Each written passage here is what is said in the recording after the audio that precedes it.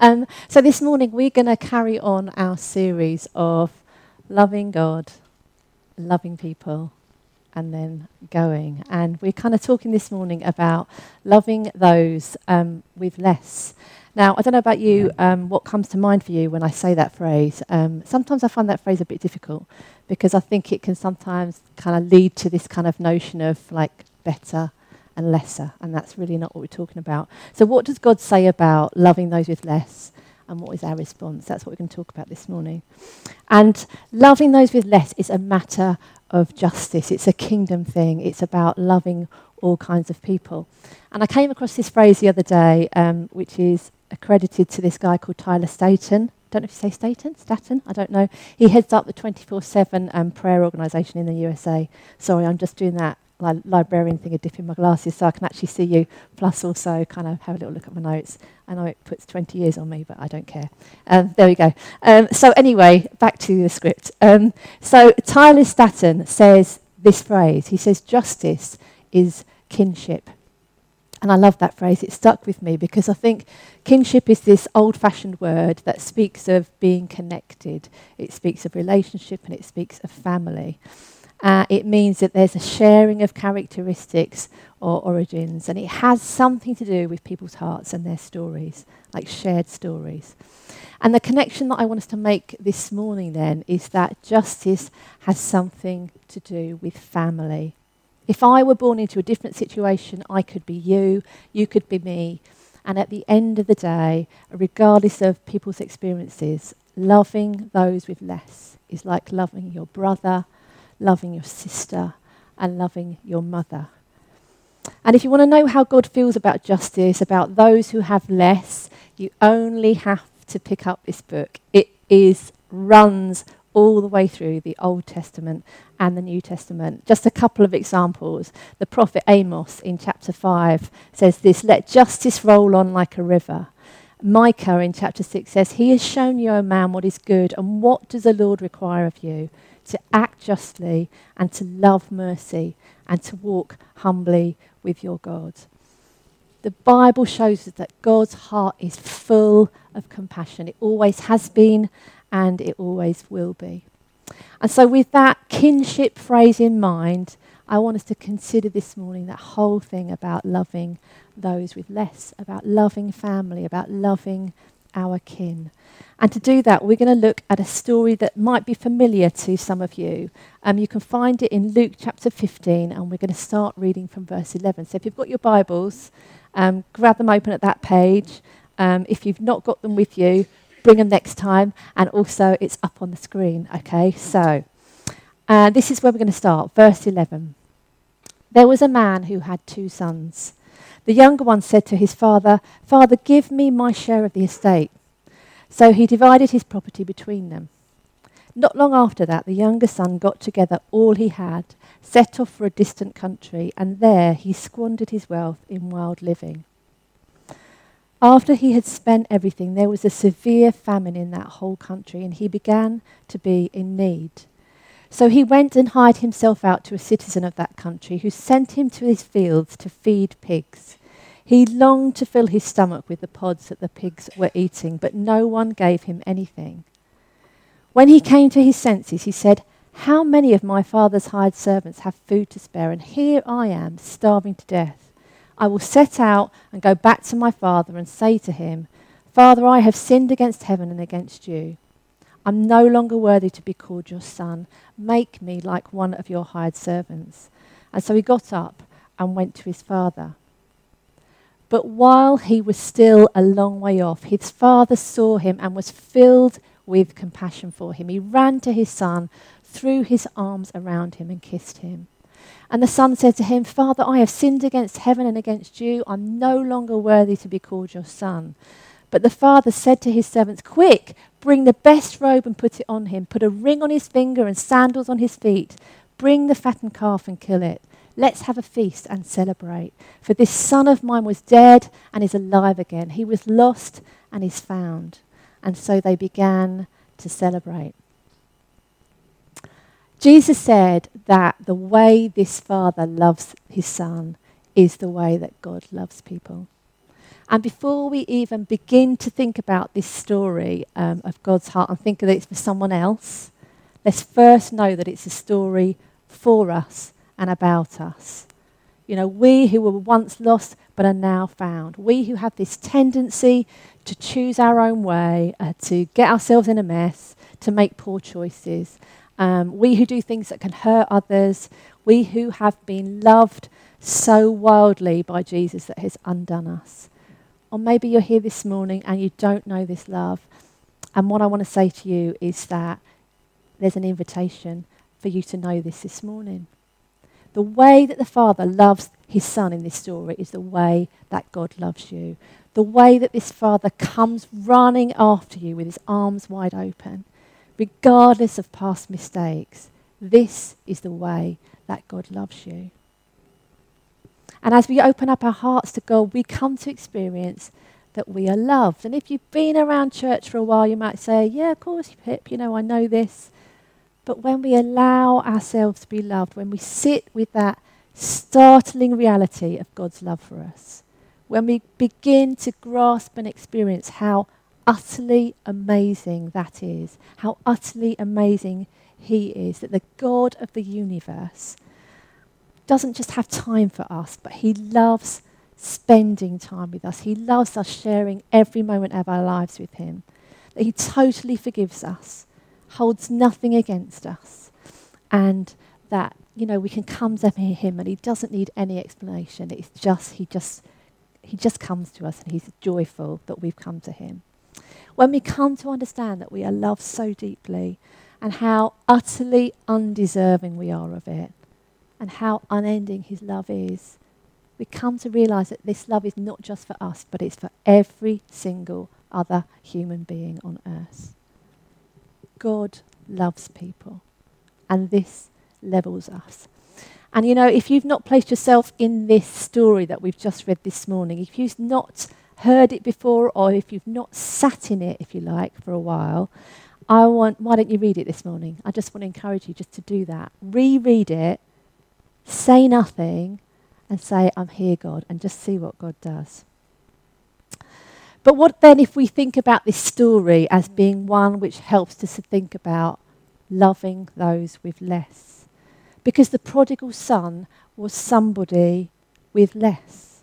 He was the returning son. He was someone who literally had nothing. He had no money, no home, no opportunities. He'd completely blown everything.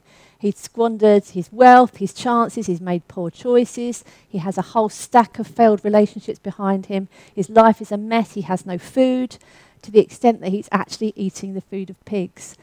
And pigs were viewed in those times as unclean by Jewish families. So Jesus is making a point here that this guy was the lowest of the low in the eyes of society. And if the son hasn't got any money for food, then we can probably imagine that he's not got enough money for clothes. He's only got those that he's wearing. Indeed, we know that the dad gives him some shoes as soon as he arrives. So when he asks for his inheritance early on, he's basically saying to his dad, you're dead to me. Don't want you anymore, don't need you anymore.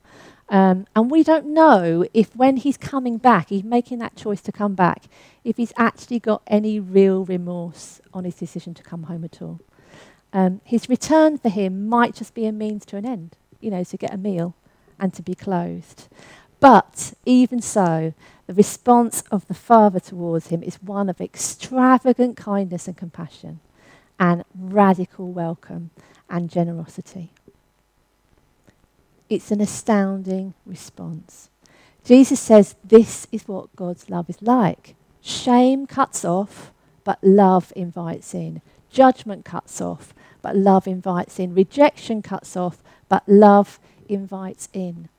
And our greatest fear as people, if we look deep down, is that we might be abandoned. But God doesn't abandon. God runs towards to embrace with his arms wide open, like Jesus' arms wide open on the cross. If you feel less this morning, if you have less, Jesus says, come to me. He runs towards you to welcome you. Jesus said this to his friends in Matthew 10, verse 8. He said, heal the sick, raise the dead, cleanse those who have leprosy, drive out demons. Freely you have received, freely give. He's saying, see what you've been given, give it away. To those who have less, to those who feel like less, to those who are lesser in the eyes of the world, to those who have nothing, to those who feel like nothing, to those who have nothing in the eyes of the world. Give my love away to people who have no hope, no peace, no joy, no sense of purpose. Give my love away. And he doesn't mince his words about this. You know, elsewhere in Matthew, in chapter 25, from verse 34, this is what Jesus says. And he's talking about different groups of people. And he says, I was hungry and you fed me. I was thirsty and you gave me a drink. I was homeless and you gave me a room. I was shivering and you gave me clothes. I was sick and you stopped to visit. I was in prison and you came to me. And then those who were going to say, Master, what are you talking about? When did we ever see you hungry and feed you, thirsty and give you a drink? And when did we ever see you sick or in prison and come to you? And then the king will say, Jesus says, I'm telling the solemn truth, whenever you did one of these things to someone overlooked or ignored, that was me. You did it for me. And what we see in that statement is that Jesus is identifying with people who have less, those who are overlooked and ignored. And he's saying, when you do this stuff, when you give away my love, you're doing it with me, to me, and for me. And what we find as we look through the Bible is that Jesus not only sees the crowds, you know, he has so much compassion for people. There are times when he looks out on the crowds and he just cries. He's like, what? You are like sheep without a shepherd. You are harassed and helpless. He sees the crowds, but he also sees the individuals. He gets up close and he hears their stories. Now this week, many of you will know that we have Grow Baby as part of what we do, our kind of the way of loving the city. It's just one way that we love the city, but it's a project that we run in town. And this week in Grow Baby, we had a number of conversations with people where they shared some of their stories. Two of our refugee women that have been coming for the last year, they had a conversation with a couple of people who are here today. And they wept as they spoke about some of the terror that they had fled. They were retelling the trauma of how they'd lost loved ones in detail. And it was a privilege to hear their story. A mum spoke about a really difficult situation where her family are crippled by debt and they're just trying to keep bailiffs at bay, like literally each month, can they find the money to keep the bailiffs off their back? We listened to people who have had difficult relationships, those who are trying to pay their bills and trying to feed their children. We heard about systems that are supposed to be working for people and helping people, but actually they feel a bit broken. You know, these stories are real and they're happening now. And the trouble is that if we don't know the people themselves, they can just sound like stories, right? They can just sound like scenarios. But when you know the people, when you know their faces and their names, when they're people that you know, when there's connection, when there's kinship, it changes something. Something happens to your heart when you hear someone's story. God knows all of these people. He knows all of their stories, and his heart breaks for all of them. So maybe one question this morning is, when was the last time you sat down with someone and asked them to tell you their story and just listened? In the story of this prodigal son, the father knows the son's story. He has watched and he has felt every painful detail of it from afar. Like in his waiting, he has kind of seen what has been going on. And what we see in the father's response is this like unfathomable kindness and compassion. His response to him on his return is, you are my son, you're not cut off, you're not on your own. We are connected. What's mine is yours. And if you don't know the story, or if you read a little further from verse 25, what you see is the older brother in this story has a totally different response. He cannot believe how the dad welcomes back the younger son after all that he's done. He can't believe how the dad just showers gifts and love and affection on him. The older son response is judgmental, it's opinionated, it's harsh, it lacks love. It's a kind of, "You're not my brother" response. But maybe if we're being really honest, when it comes to loving all kinds of different people, maybe sometimes people we feel that are difficult, perhaps sometimes we can feel that divided. We can feel that inner tension. Like the father's response to the returning son is offensive, right? It's completely unfair. But what we see is this outrageous nature of God's grace. That's why it's offensive. It goes against all the rules. And what we forget is that this grace is for us as well as for everyone else. And God pours it out to us so that we can pour it out to others, regardless of what their lives look like. What people with less experience too often is the response of the older brother. But the kingdom of God looks different. We are to offer them this radical welcome and this extravagant compassion.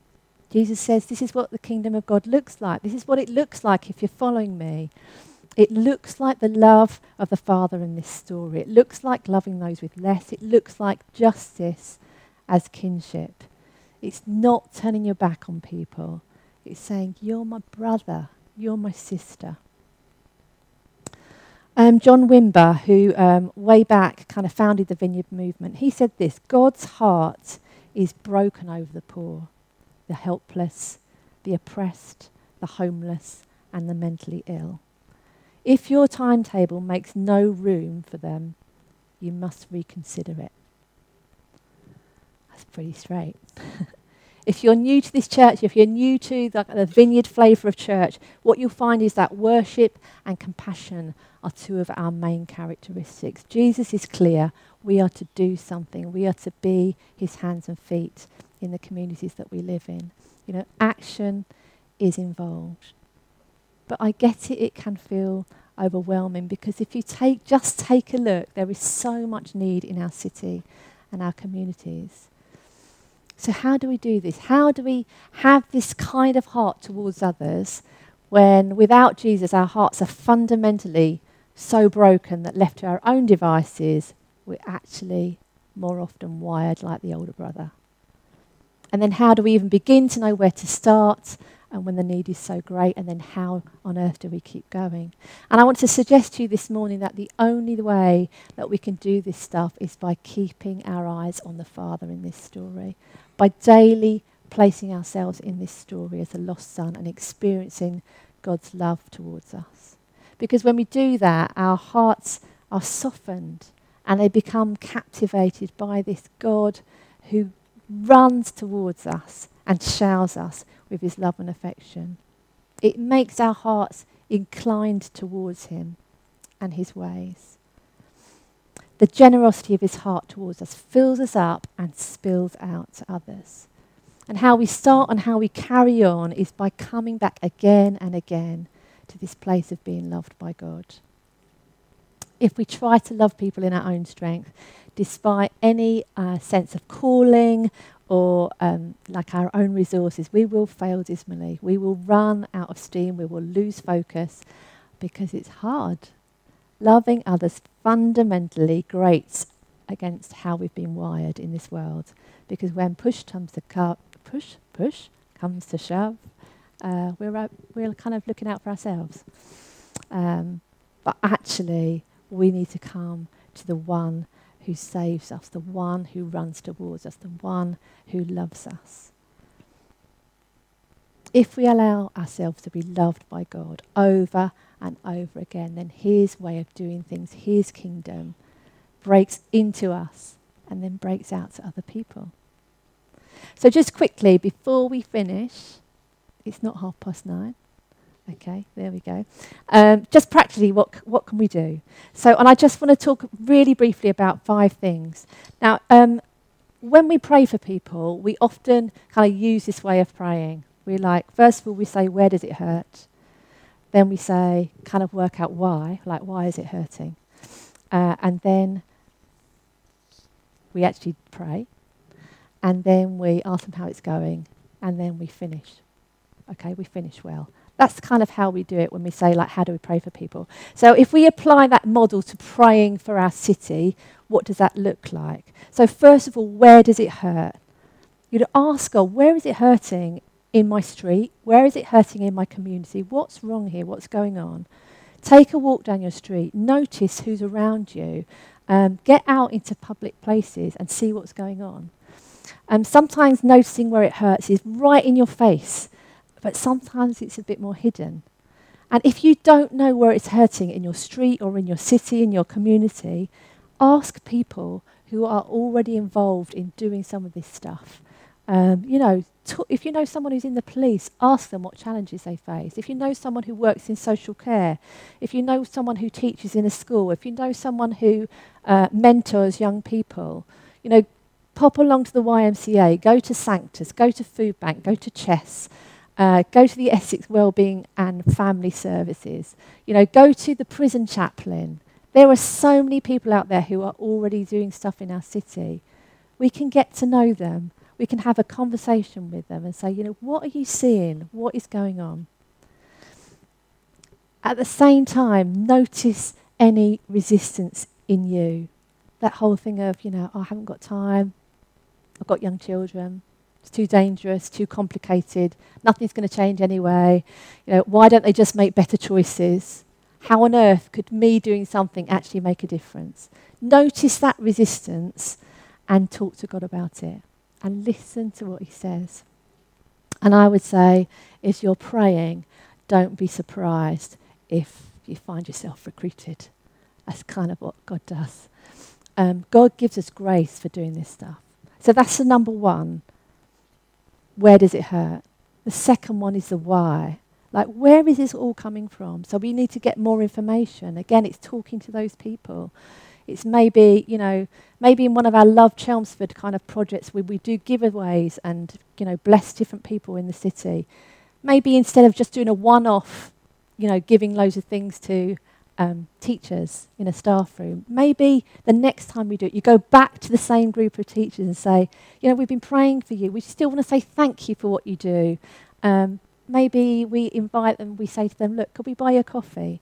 Maybe for your next training day, maybe we could pay for your lunch. We can do all those kind of things and invest in our communities and say, look, we can see what you're doing. Thank you for what you're doing. And they'll help us to understand the why of what's going on. Listen to people's stories. Build that into like a rhythm for you. Ask questions. We can do that to people who are kind of in organisations. We can just do it one-on-one, what were your dreams when you were growing up? How have they panned out? What's the most exciting thing or the most difficult thing in your life right now? How can I pray for you? That helps us to listen to people's stories. And when we start to hear the stories, we start to see the people.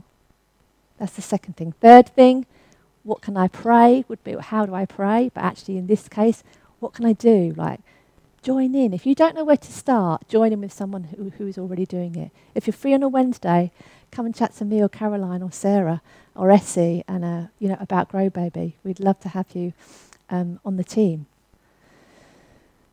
Love the one who's right in front of you. That's an easy way of making a start.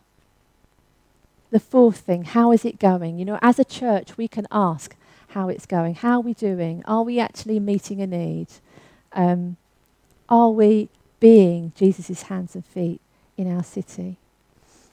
You can ask that of yourself just on an individual basis. Does my heart look like Jesus' towards this person who I've just walked past who's on the street? Does my heart look like Jesus's when I see this person, whatever they look like, whatever situation they're in? The fifth thing is finish well. So how do we keep on seeking the wholeness of our city? We want to become part of the fabric. And when you become part of the fabric, that happens by turning up and showing up day in, day out, in season and out of season, when you feel like it and when you don't feel like it. That's how it happens, that you become part of the fabric of the city. We want to be a church where if one day we are not here, the city would notice, like people would notice. And that's not for our own sakes or for our fame, but it's because we want to point people to Jesus, to this God who runs towards us to embrace. We want to point people to this God who loves us. Because the bottom line is that people don't know they're loved. You might be here this morning and you're like, I don't know this Jesus. We would love to introduce you to him this morning.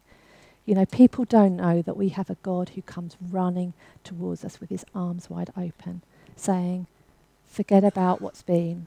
Doesn't matter about your past. Welcome. Come and be part of the family. You're my kin. You're my brother. You're my sister. I'm going to leave it there.